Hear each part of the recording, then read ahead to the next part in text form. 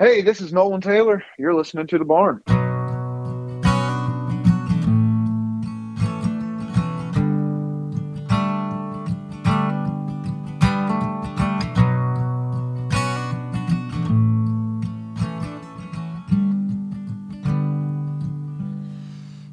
Lighting up cigarettes in the 7th grade. That's what my mother taught me. As she was falling asleep, driving down 68. I drove just to get us back safe, wishing hard that I could escape.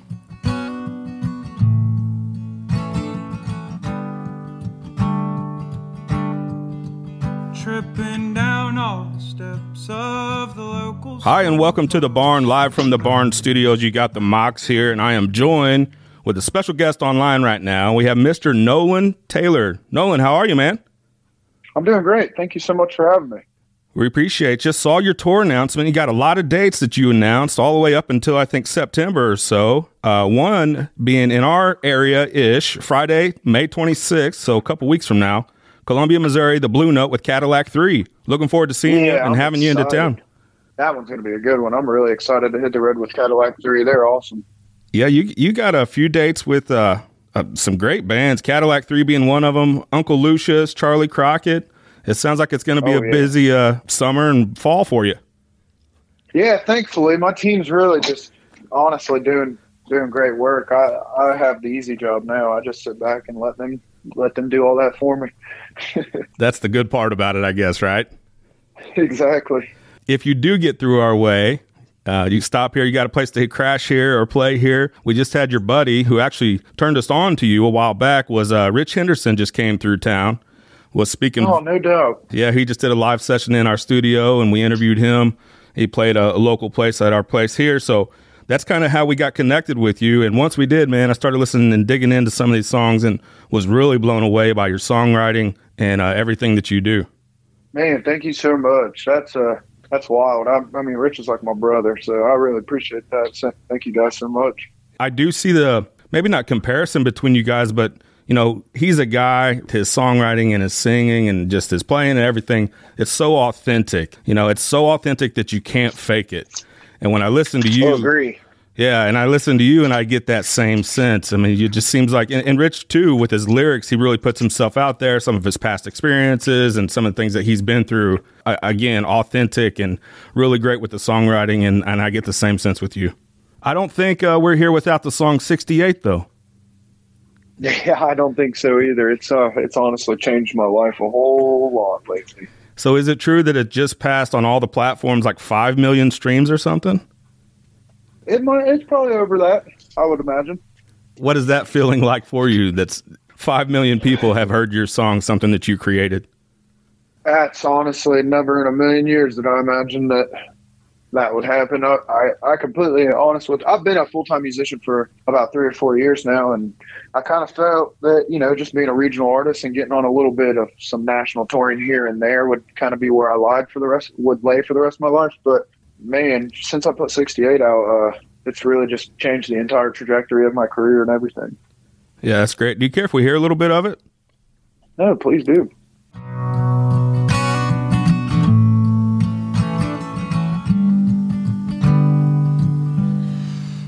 Lighting up cigarettes in the 7th grade. That's what my mother taught me. As she was falling asleep, driving down 68. I drove just to get us back safe, wishing hard that I could escape.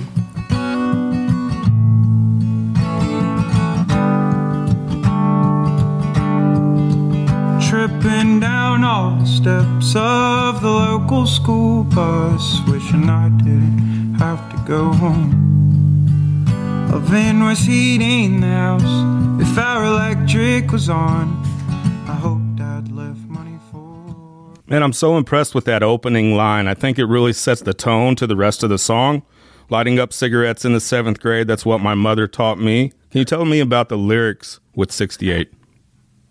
It's kind of like with 68 itself, it's kind of like bunch of little stories and things that have been combined into one song. So the opening line is an instance in which I was traveling from my hometown to my mom's house with her. And then throughout that, it was just kind of things that I built on that had happened throughout my life and things. Because I had a relationship with my mom up until just a few years ago.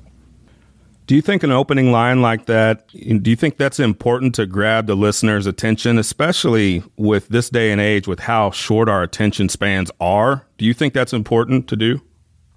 Well, it's actually funny you brought that up. I tell people all the time, I don't personally feel that I'm a super strong songwriter. So it is very wild that I'm getting a lot of compliments on my songwriting. I'm very grateful. But for me, some of the most important things about a song is the way the song itself, not necessarily what the words make you feel, and also the opening line.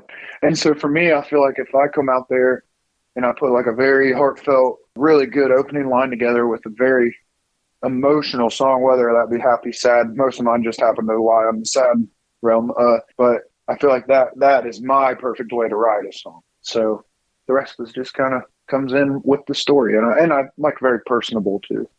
You kind of mentioned about some of the attention you've been getting lately. And when you hear people start to place sort of tags on you as like the next big thing or the next big songwriter, what does that make you feel? How does that make you feel inside? To be completely honest with you, I laugh at it because, and I'm very flattered. I don't mean that in like in an arrogant way or like, oh, that's stupid. But to me, I laugh because I'm like, man, no, there's no possible way. But I appreciate it. I'm very flattered, and I'm so appreciative of all the love. And that has actually been a thing in the comparisons to like Zach Bryan, Tyler Childers, Jason Isbell. And I'm like, that's wild. You're crazy, but thank you. You also have the live version on your Spotify. And I love the opening. What you say before the song is like, this is Other Than My Girlfriend. I'm glad you put that in there, by the way. You don't want to mess that up, right? But you said, exactly. Other than my girlfriend, this is one of the most important things in my life. With a songwriter, singer-songwriter, we talk to a lot of them. Obviously, their art and their craft means a lot to them. But where would you be without your songwriting and your songs? That's hard. That's a hard question to answer. I would imagine I would be somewhere either dead or in a mental institution or something. That's kind of like my release with everything. From I write about my suicidal thoughts. I write about the struggles I had growing up. I write about drug addiction that run rampant through my best friends and family and things like that. So for me, it's like an escape and it's a release to be able to pin down the things that are just constantly going through my head and what I'm constantly thinking and feeling. And luckily for me, people resonate to it. Is your songwriting therapeutic for you, it sounds like? 100%. We talk about mental health on here quite a bit, and it comes up quite a bit.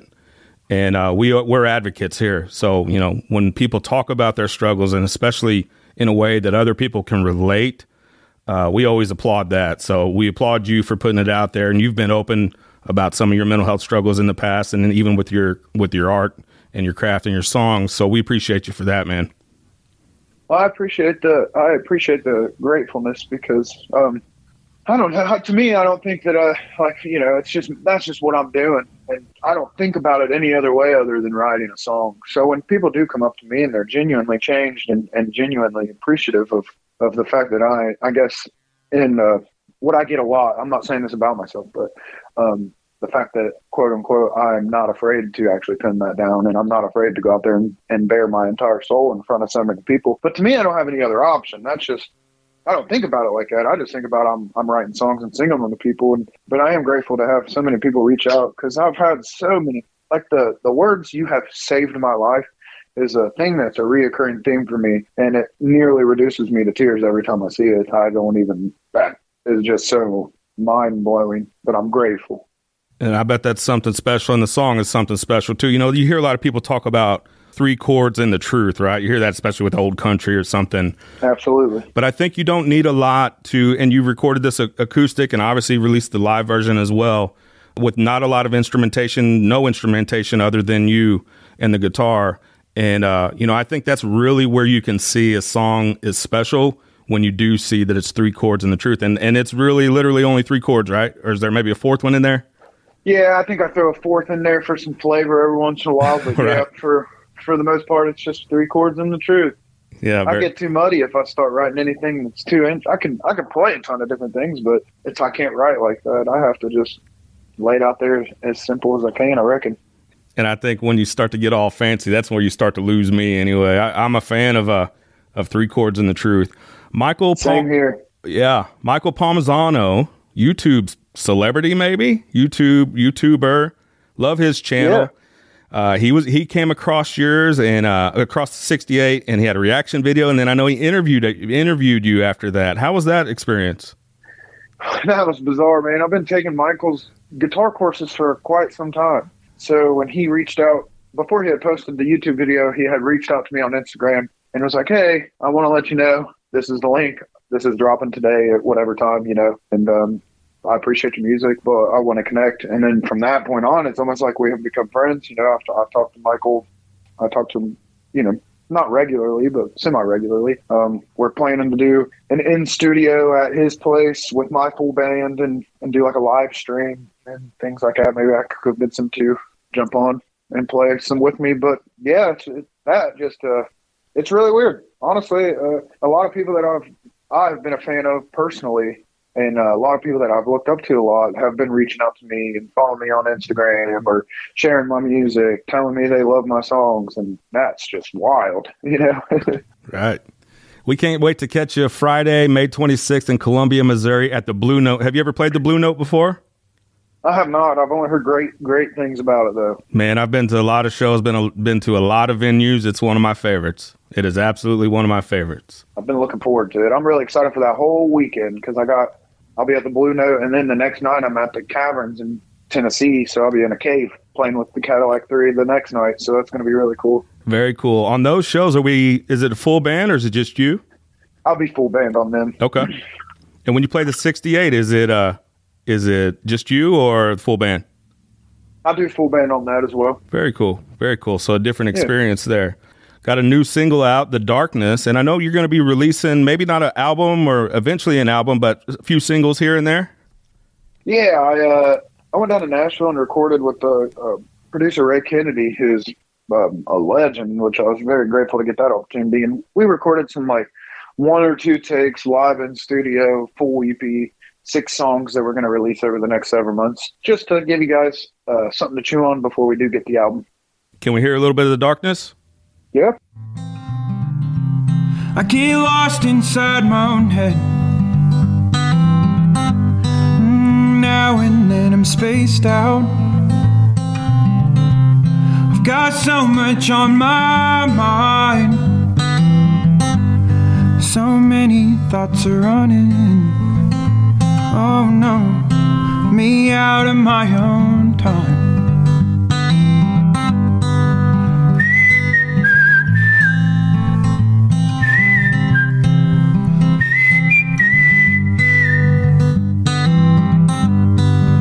Every day I feel it,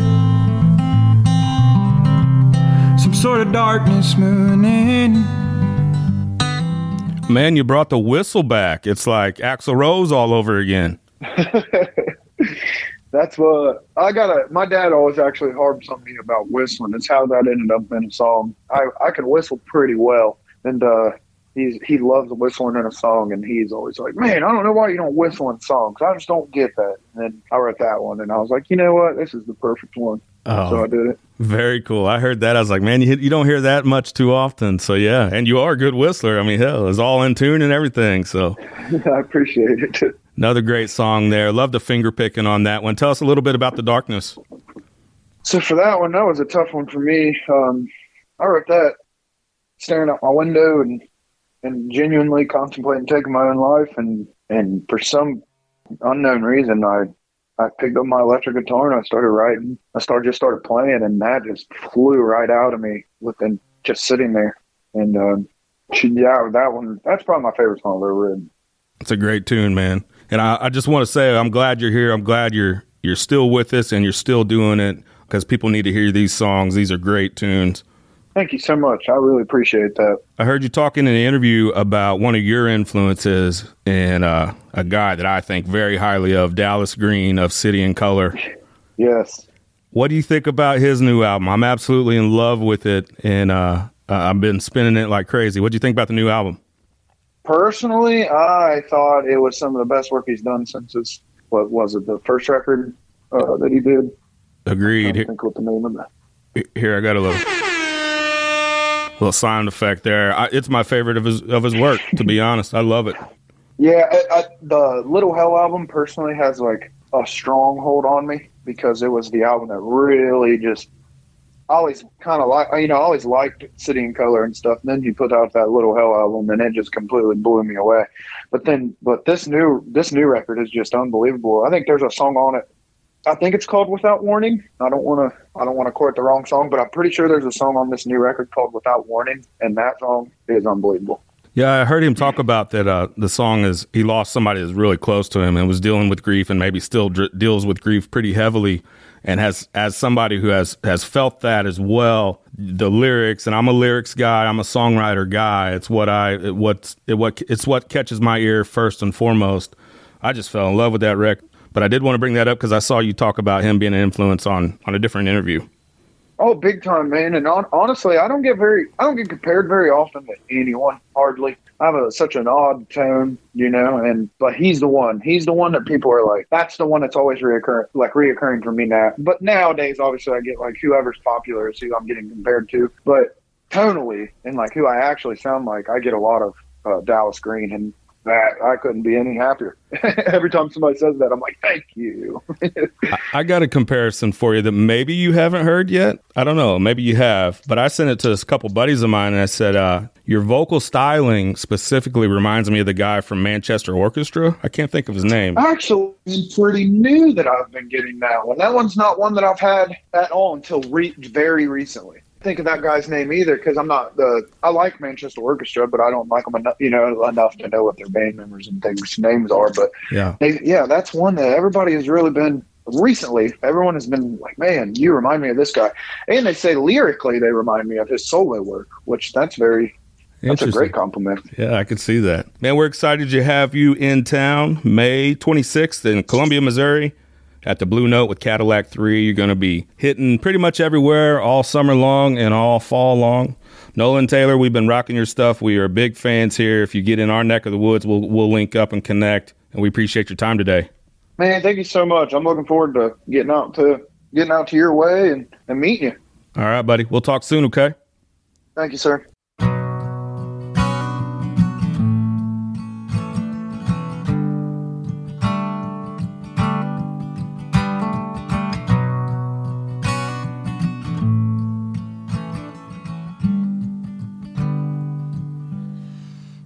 Lighting up cigarettes in the 7th grade.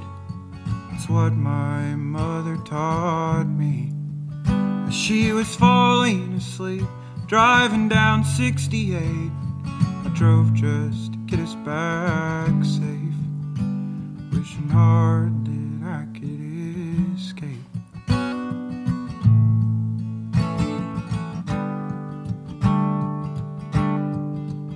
Tripping down all the steps of the local school bus, wishing I didn't have to go home.